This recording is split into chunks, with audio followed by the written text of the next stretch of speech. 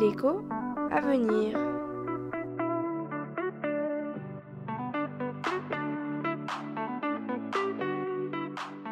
J'aimerais savoir quelles sont les règles en matière de fiscalité au sein de l'Union européenne. Je retrouve aujourd'hui Clémentine pour ce podcast sur la politique fiscale. La politique fiscale est encore aujourd'hui largement de la compétence des États membres.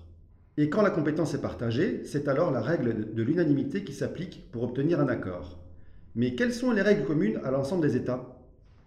Eh bien, Salvatore, l'Union européenne intervient le plus dans le domaine de la fiscalité indirecte. L'exemple le plus emblématique étant celui de la taxe sur la valeur ajoutée, la TVA. D'abord, les impôts indirects, comme la TVA, sont moins sensibles en termes de souveraineté que des impôts directs comme l'impôt sur le revenu des personnes ou l'impôt sur les bénéfices des entreprises.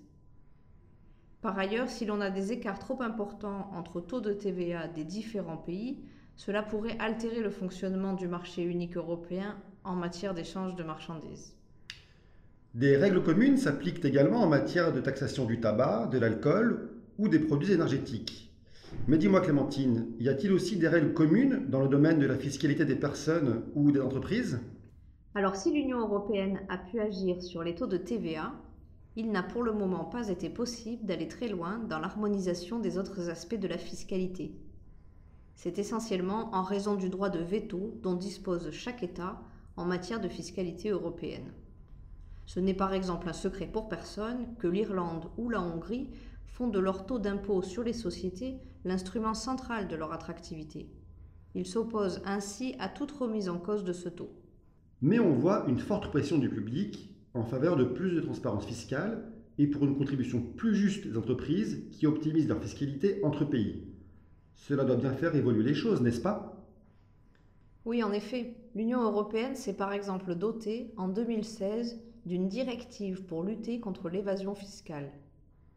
Plus récemment, les LuxLeaks et les Panama Papers ont permis de révéler des pratiques d'évitement fiscal de multinationales, encouragées par certains États de l'Union européenne.